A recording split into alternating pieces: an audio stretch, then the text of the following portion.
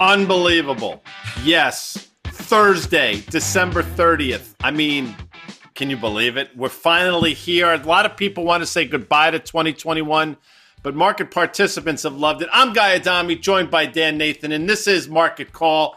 At 11 a.m. Eastern Time every Thursday, we attempt to demystify the latest Wall Street research. Our main man, that's Carter Braxton Worth, is going to be joining us. John Butters is on a well-deserved vacation. He'll be back. But as I mentioned, Carter Braxton Worth and the great Liz Young from SoFi.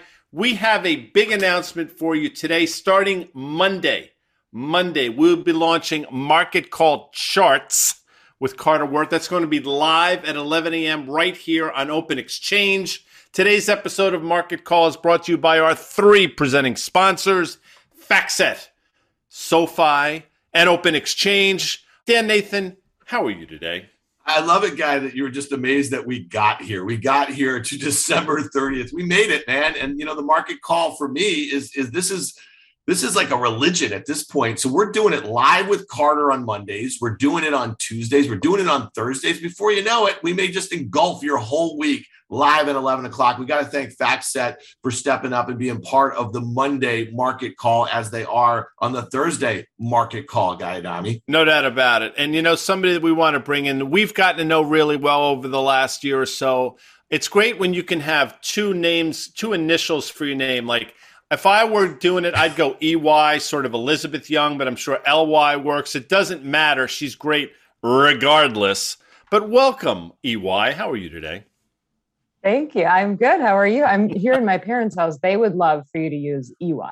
Is that right? Well, please tell them that I'm on board then. I'll go EY all day long here with that. And listen, as Dan just mentioned, it's been great getting to know you. Your work speaks for itself, but sort of surmise or sort of wrap up 2021. You've had a lot of great calls, some surprises, but a lot of things have really come to stead in terms of what you talked about at the beginning of the year. Yeah, I mean, when you look back at the year, first of all, biggest surprise for me on a joke front is mom jeans came back into style. I still can't believe that happened. Skinny jeans went out, mom jeans came in. I can't do it, but whatever. That was my biggest shock.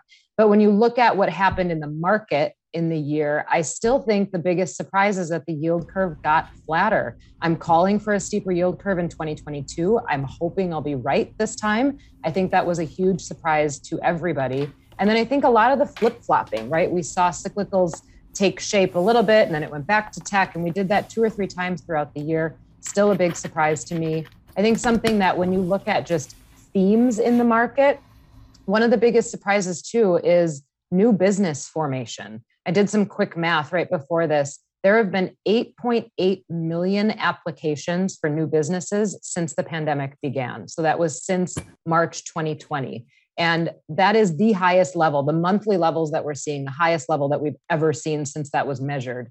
So I think that is fascinating. I think there's a whole new trend taking place in the business cycle and just in the business world in general. It's this like resistance against big corporations and working at big corporations. Well, think about that for a second. I mean, Dan and I started a business, Risk Reversal Media. We're going to have Carter on in a minute. He started a new business as well. So, I mean, anecdotally, we can speak to that. So I'm with you on the surprises, but what should we be looking for? You mentioned you're hoping that the yield curve steepens. I get it. I mean, we'll see what happens. I don't think anybody knows, but what are you looking for in 2022? What are the most important things we should be on the lookout for? Yeah, I mean, most important things, the most obvious one is rising rates, right? That's not a new story to anybody. But I think what you have to think about as an investor, and this is where you have to come back to some of the basics.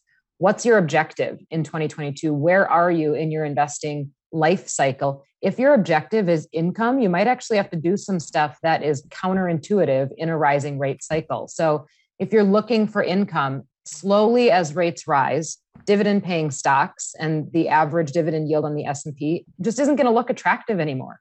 So you have to look at other places. I think that there's going to be some decent buying opportunities in high yield, probably some decent buying opportunities in corporate credit, maybe even in asset-backed securities. I hear they're giving car loans now for 10 years. Now we have to watch the credit quality of that, and I'll get into that a little bit later. But if your objective is income, you're probably going to have to search, and you might actually have new opportunities in 2022. And it sounds weird to say that, but I hope that you end up having new opportunities to find income in 2022.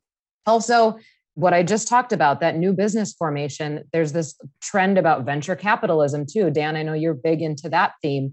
Yeah. When you look at all these businesses that have started, and eventually those businesses will go public, right? A big swath of them will go public. So this could also be, and I know I love to turn something into a small cap pitch, this could also be the beginning of a new revolution of small cap companies really taking over. So in 2022, rising rates, I do think small cap does well. I also think as we get into the back half of 2022, international investing is something that we're going to be talking a lot more about.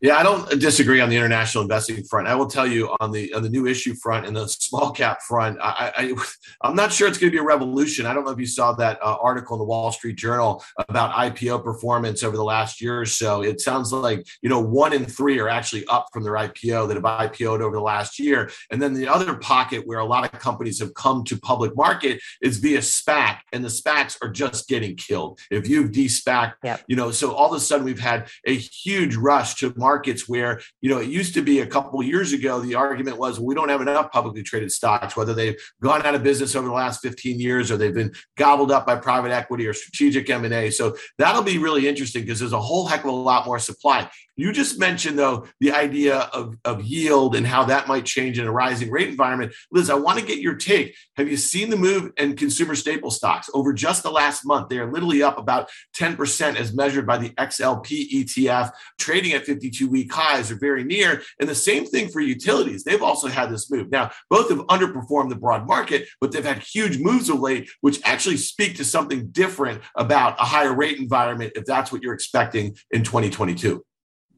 Yeah, so there's 2 things I would say about that. Usually when you see a move up in staples and utilities, those are the traditional defensive plays or the traditional dividend plays in the market.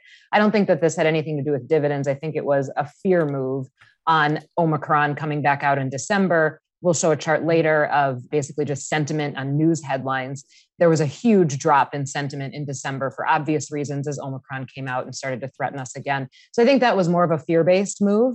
As we go into 2022, I think also, though, you can look at different things, and I would urge our viewers to do this throughout the year. Look at things like where discretionary is moving versus staples, right? Or where software is moving versus semiconductors. Yep. Those are 2 big indicators of cyclicality and just risk appetite.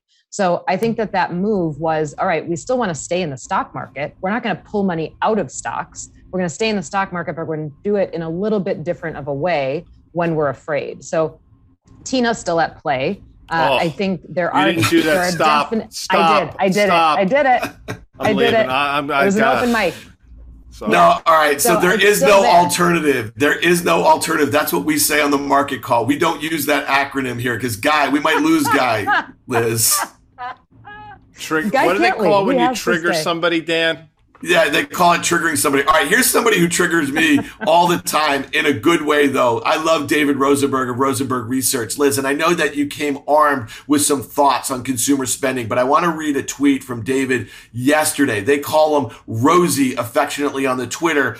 He tweeted, "It's almost comical to see everyone gushing over MasterCard's data showing 8.5% year-over-year holiday sales off the depressed levels of a year ago. Back out the math since we already know November's spending activity, and it means a sequential month-over-month retail sales slide for December. We know that a lot of purchasing activity was pulled forward. There were worries about supply chain issues and delivery before holidays, that sort of thing." What's your take on Rosie's comment? And give us your take generally on what you're seeing as far as consumer spending or the health of the consumer. Yeah, I think he's right. I think, it's really easy to spin a story. And if you just look at the data from Black Friday and Cyber Monday, it was down year over year. It was down, below pre-pandemic levels. So it's obvious that consumers are still not back to where they were. But something that took shape in November, we got this data in December, the personal savings rate is down to 6.9%. That's 6.9% of disposable income. And that is now below the pre-pandemic level. So if you look at what the reading was in January, February of 2020, it was about 7.8%, got up to 8.2%, I think, in February. Either way, we're back down below that level. Now, 6.9% is still far above where we were pre-housing crisis. So the savings rate actually got down to 2.1% pre-housing crisis. But the percentages are important. I think the dollar amounts are even more important. We've been hearing for so long that there's all this pent-up savings. There's $2.5 trillion still that consumers have in savings ready to deploy. Well, eventually that does run out. And the expected bleed rate of that 2.5 trillion in 2022 is about 50 billion a month. So if we start bleeding at 50 billion a month, first of all, those lower income classes get hit harder. They're the ones that are going to bleed faster. So we have to start watching the consumer spending and the quality of consumer spending. So something that I'll watch, I'll probably put charts up about this and use data about this in 2022. The New York Fed does this report on household debt and basically the quality of household debt and the size of household debt. Just as an anecdote, right now, the total level of household debt is above where it was in 2008. So if you looked at housing debt, the mortgage debt, we were at about 10 trillion back then. We're up above, I believe, 12 or 13 trillion right now. So the levels of debt are moving up. You can also look at the quality of debt in there. I think as we get to the midpoint in 2022, this is something that we're going to have to watch. How much are households borrowing? Can they sustain it? And can they sustain it in a rate hike cycle? Obviously, rates are going to go up. Their interest coverage ratio is going to be tougher to meet. So this is something I'd keep an eye on for sure. Right. And that brings us to economic sentiment, which is hard for me to say, but something you brought with you as well. Listen, I'm totally with you on debt. I mean, debt's going to be a problem. And zero interest rates, nobody seems to care. But as rates grind higher, it's going to be a topic of conversation. But let's take a look at your next chart, because I think that speaks to a lot of the things you just woven into this narrative, Liz. Yeah. So the next chart is this funky index that I found that shows you the daily news sentiment. So it measures what the sentiment is in a bunch of newspapers across the country, all the ones that mention economics, so on and so forth. Obviously, you see a big dip in sentiment late September, October. That's when we were talking about Delta taking over. That's when we started hearing a lot about supply chains being a lasting issue, inflation, all of that. So you see this huge dip in the index. But interestingly, the S&P was still up about 4% over that period. Recently, you see this dip, obviously due to Omicron. S&P up still over 4% during that period. And this dip is even more swift. So I would make 2 points here. First point is don't get swayed by the headlines. Obviously, this is a perfect illustration of why you should not get swayed by the headlines, because you're going to miss out on market opportunity. Second point is this dip was a lot faster. I think over time, we're just going to get over stuff faster. There's going to be new variants. There's going to be curveballs that get thrown at us throughout this. We're probably going to get through it a little bit quicker each time, especially as we have more and more information on the health front. So when you look at 2022, again, this is another theme that you're going to hear from people like me, fundamentals back in the forefront. So an index like this is something that gauges momentum, sentiment. It's all about our feelings, right? We're going to make decisions based on these lofty feeling ideas. I think in 2022, we have to make decisions based on a lot more fundamental hard facts. Listen, this speaks to what we talk about all the time. This is visual evidence that we've said the markets learned how to deal with the variance and the subsequent news flow that comes out. I mean, that speaks to it right there. The fact that, sentiment can do one thing, the market does something entirely different. So thank you for showing that with our eyes, not our ears, EY. I think Dan wants to say something real quick, but I mean this sincerely. It's been great getting to know you. You're a huge part of what we're trying to do here. So on behalf of Dan, I thank you, but I know Dan has some words as well.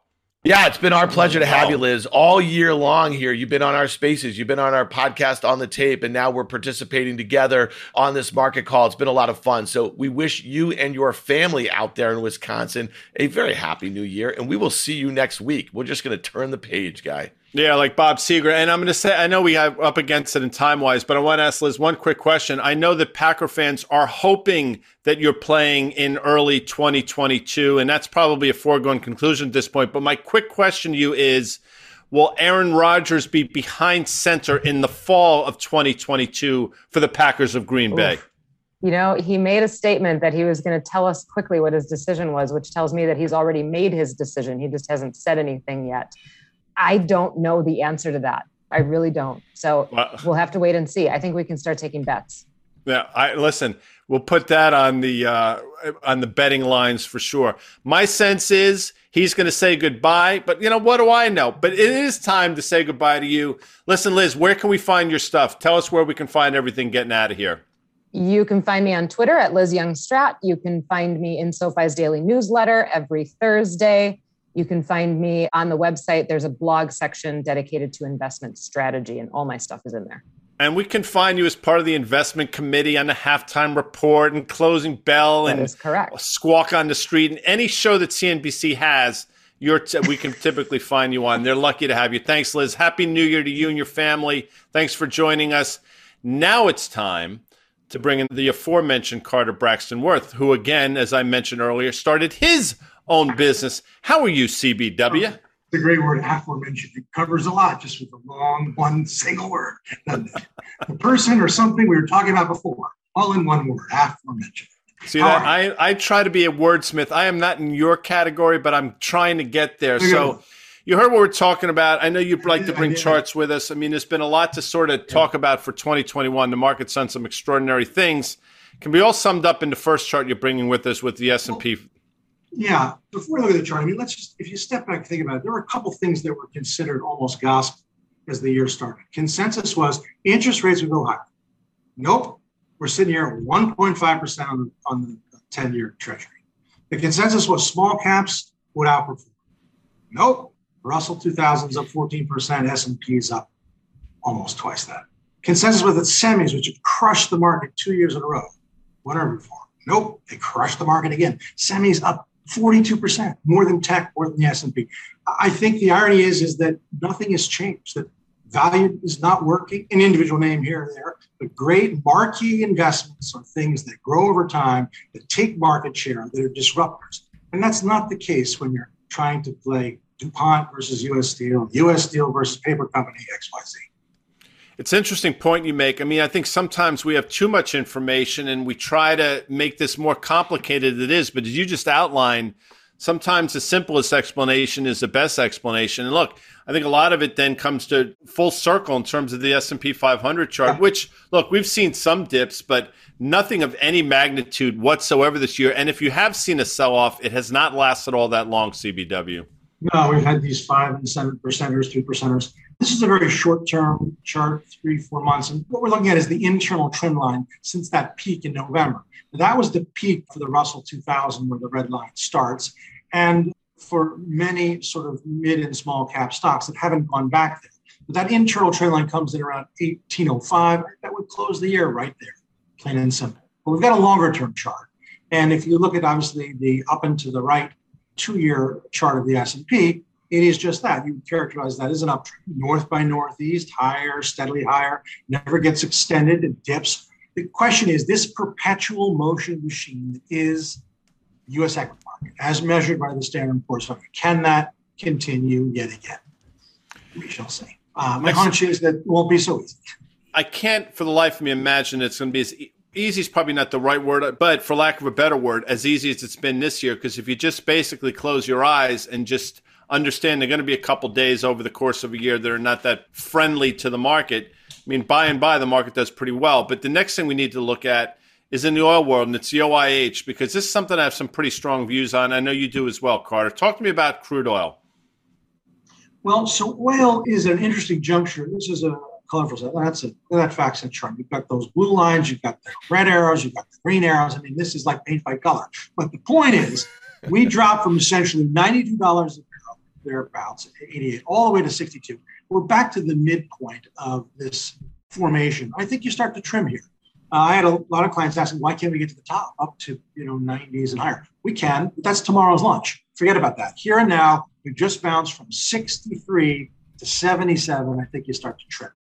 Yeah, Carter, I'd say one thing that's kind of interesting. You were talking about the things that people were fairly confident about at the start of this year. And one of those things was that crude oil might get to about $100. It seems like the bull case for oil seemed to be fairly universal. Now, it's definitely moved its way up. If you think about crude, it started the year under $50 and it almost had a double if you think about it, right? But at this point, it seems like the fits and starts of the global economy reopening in a way that supports $100 oil might not be there right now. And when I look at this chart, and I agree, it is a really interesting juncture here, I say to myself, I think we're making the right shoulder of a head and shoulders sort of top. Dan is bringing up a very important point. The eye can see anything. right? And we all know that just the funny mentalist can say PE is 20, PE is 25. Hey, my price target's this, my price target's that. So could that be, Dan's referring to those highs of July, we made new highs in November. Could that be a head and shoulders formation? Yes. There's no way to know that. But what would be important to look for is it stops right here at that blue line drawn and never exceeds the high of July. You put in a little bit of a lower shoulder, not good.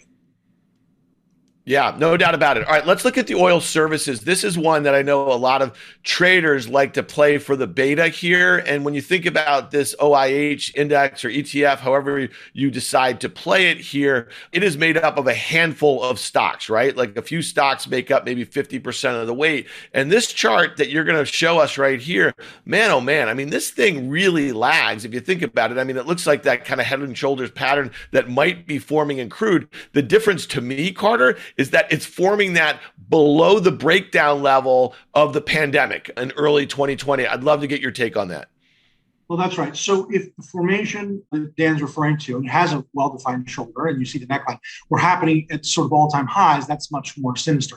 So it's really not that, I would say, as it is just a malaise or just stuck. Now, if we can, let's toggle back and forth. I got two charts, same time frame here. 1, 2, back and forth, back and forth. And what we've got is a key reference. There we know we're at the downtrend. Okay, and it stopped right there. If you go to the original chart, that line drawn is the day the pandemic came to town, right? That's essentially, and we never could quite get back above that. We tried. So I would characterize this is what a pair of twos is. In poker, if you have three of a kind, you know what you got. You play a full house, a straight. If you have two cards, a pair of twos, not even a pair of eights, the only thing worse than that is 5 random cards. The truth is, fold. Just don't play. Pair of twos, don't play. I love Carter Braxton Worth. So, look, this is the segment called This is What Makes Markets. And since it's a holiday week, analysts seem to take this week off. Not a lot of street research. So we thought we'd do something interesting. We're going to give our top picks. Now, we just talked about crude oil, and we just talked about the OIH. As Dan mentioned, a couple stocks are pretty much the lion's share of it. It's Halliburton, Schlumberger, and Baker Hughes. Halliburton's going to be mine. Now, Dan and Carter are right. Those charts do not look good in terms of the OIH.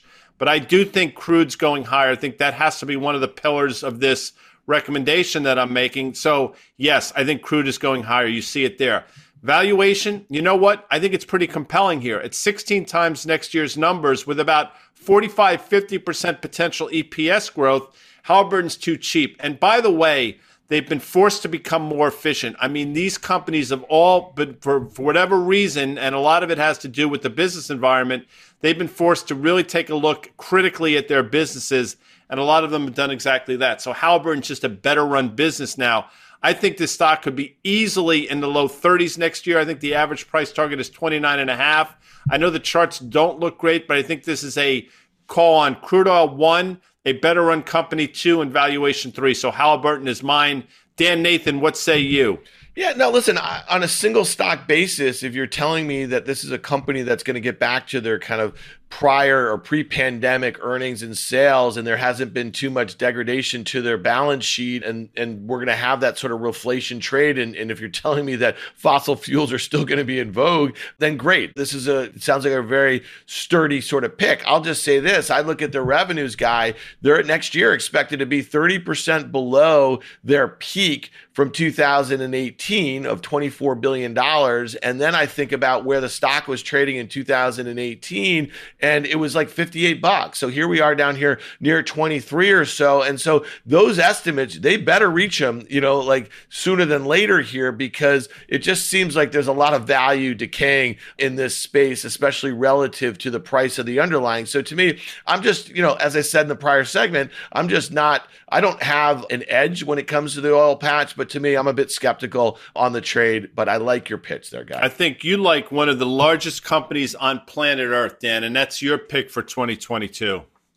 Yeah. Well, I mean, listen, here's the deal. For me, I'm also want to be tactical. So we play this game on Fast Money. We do it here in Market Call. What's your best pick? That sort of thing. For me, I don't really pick a point in time. Like just because today we're doing this segment doesn't mean you have to own this stock right here. But one of the things that I find really interesting about the performance of the markets in 2021 was the absolute concentration in this MAGA sector, the Microsoft, the Apple, the Google. The problem was Amazon this year. Those three prior names each gained $1 trillion in market cap, and they represent a disproportionate amount of the gains in the S&P 500 over the last 6 months. We've talked about that a little bit. Here's the thing. Amazon, right now, there's a huge disconnect between investors who are only bidding the stock up 5% on the year, down about 10% from its all-time highs made in July, and then analyst community. If you look at FactSet, the collection of the broker ratings, the Wall Street analyst ratings, I think 100% of them have buys or strong buys, and there are no holds and no sells. So to me, you have a situation where you have downbeaten investor sentiment, you have exuberant analyst sentiment, you have relative underperformance in a raging bull market for mega cap growth stocks. And then to me, that suggests possibly another leg lower. But here's the deal. I want to buy that leg. And I think it happens in early Q1 of 2022. And I just want to make one point. In July, right when that stock was making all-time highs, Jeff Bezos, the founder and CEO, the only CEO this company has ever had, handed over the reins to a guy named Andrew Jassy. Jassy was the guy who oversaw the build-out of AWS. That was the division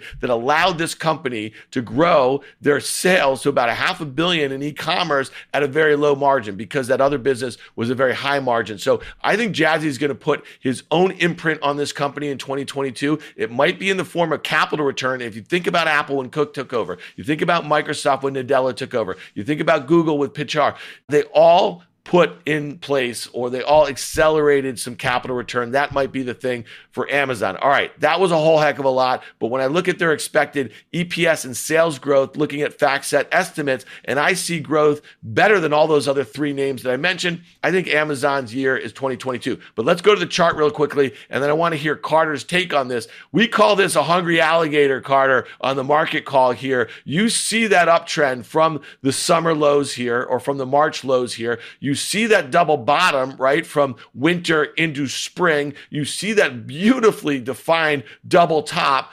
I think it's straddling this 200-day. I think if we get a broad market sell-off in January and February, I think you have the stock heading towards 3,000. That's where I want to enter this position. What say you, Carter Braxton Worth? I'm speechless. I'm speechless. I'm stuck with the alligator thing. I am still coping with that. But hey, there's a lot going on in that chart, which is fine. I'm all for it. I like Amazon on the upside. Here's why. If you were to just pull back, pull your head back from your screen by 2 feet and just ask oneself, after a move like that, 1,500 to 3,000, double, that then a stock rests for a year. And Amazon's done this in the past as well. It doubles and then rests for 18 months. If you took 100 stocks exactly in this setting, 1940, 1980, 2080, when we're all out of the business, or dead, what percentage of them get resolved by breakouts to the upside? Meaning, after a strong advance and you consolidate and rest, it's multiple compression. You're getting cheaper and cheaper. And you usually get resolved in the direction of the preceding move. So a huge move up, a double, 1,500 to 3,500, a big consolidation, and then whammo, up and out. I like it a lot. We've seen this before, by the way, Carter. If we had a longer-term chart, we could look at 2018. We saw sideways action as well, probably for about, I would say, 12 to 15 months before we took that next huge leg higher. I think that's exactly what we're seeing here. So I'm with you on this one. I think Amazon could be the stock that everybody's talking about in 2022. You brought a name that we don't talk about often enough, not nearly often enough, United Therapeutics, UTHR. It's a really interesting company. I know you can wax poetic on it. I'm with you on this, by the way. So I don't know anything about it, and that's important to say, right? I mean, this is as pure as there. But I thought we'd do something that, one, is not talked about a lot. Two, has a decent market cap, right? It's 10 billion, so it's not a piker, but it's not sort of large and sort of well observed. And three, biotech, which has been a very beaten up area of the market. And so, given all those things, let's look at a chart or two. The first is basically the here and now chart. And if you look at UTHR here and now, we're looking at a chart that is basically a textbook breakout candidate, right? So you see the uptrend, you see the dips to trend, the blue line, and then you see the well-defined tops at a common level. We keep probing those tops, but we make higher lows as we do it. That is what a conventional buy juncture is, a prospective breakout to buys. Now, look at the longer-term chart. So it's been consolidating for a year. Why? It's basically right now, just now, having contended with its 2015 highs, starting to move above its 2015. Now, that's a long time ago. 2015, we're about to be 2022. And so if you care about fundamentals, I don't. Here's something to keep in mind. At that former peak in 2015, it earned around $12, $13. Next year, it's projected to earn 16. We don't know if the analyst projections are right or wrong, high or low. Maybe it's going to earn 19. But the point is, you're buying a stock just above its prior high from 7-8 years ago, when its earnings potential or prospective earnings are much higher than they were then, i.e. it's cheaper, it's just breaking out. Technically, it's good. This is the pick. All right, Carter. I care about the fundamentals and I use the technicals, and I've been tracking your work for over 10 years because to me, it actually starts a lot of trade ideas for me, or starts a lot of investment ideas when I see a formation and I see it in multiple time frames and I see it laid out the way you just did. It gets me to look at the fundamentals. And that's really important. And I just want to say this as a little aside here, people, for those of you watching, this is what we are going to do every Monday live at 11 a.m. on Market Call Charts. We're going to marry Carter's takes on the charts and Guy and my takes on fundamentals or catalysts, that sort of thing. So we're going to be really trading oriented. So definitely tune into that. When I look at this thing and I start looking at, you just said a market cap of about 10 billion. They have $3.5 billion in cash on their balance sheet, net of debt about 2.8. So it's got a brilliant balance sheet for a biotech company, right? That actually has earnings. They have expected earnings and sales growth per FactSet for the next 2 years of at least mid-teens percentage on both. And I see a stock trading well below many of its peers and well below the market multiple. So that's kind of all I need to do to get in here and figure out how to play this stock for the next move. For me, I might want to try to find a catalyst. I might want to think about the sentiment as it relates to the group, but all of those kind of line up here. So I like this call